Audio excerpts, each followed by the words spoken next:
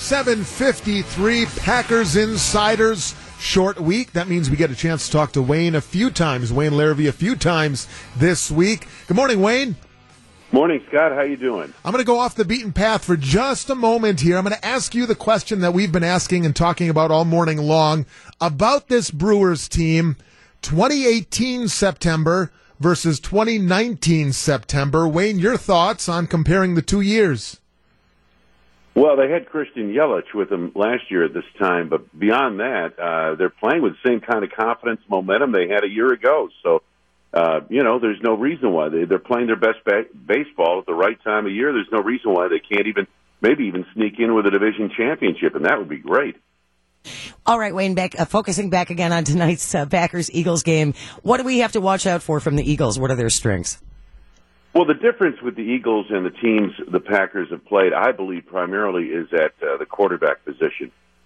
In the previous 3 games, there was no way the coaching staff wanted the outcome of the game hanging in the balance in the hands of their quarterback. This team is different. They have a legitimate franchise quarterback. They will entrust the fate of the ball game in his hands in the second half tonight. And that's a big departure from what we saw with the likes of Joe Flacco, Mitchell Trubisky, and Kirk Cousins. So, that's a major difference tonight for the Packers.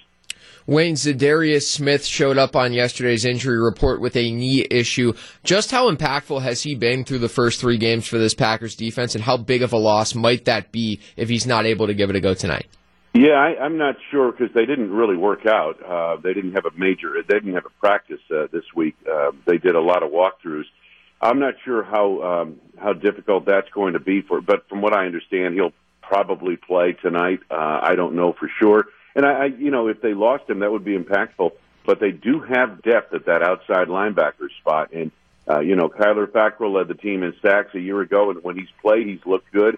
Rashawn Gary got his first sack and fumble recovery this past week. So there is depth at that position, but the leadership and the what he brings to the table would be missed if he couldn't play. But right now I expect him to play.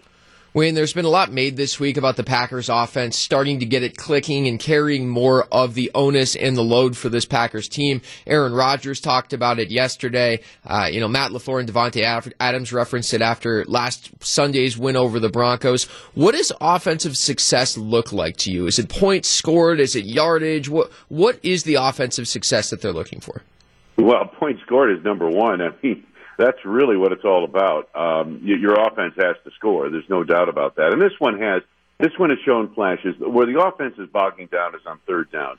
And they're averaging almost 9 yards to go on third down. That's why there are 25% conversions on third downs. And what that does, a lot of it has to do with first and second down.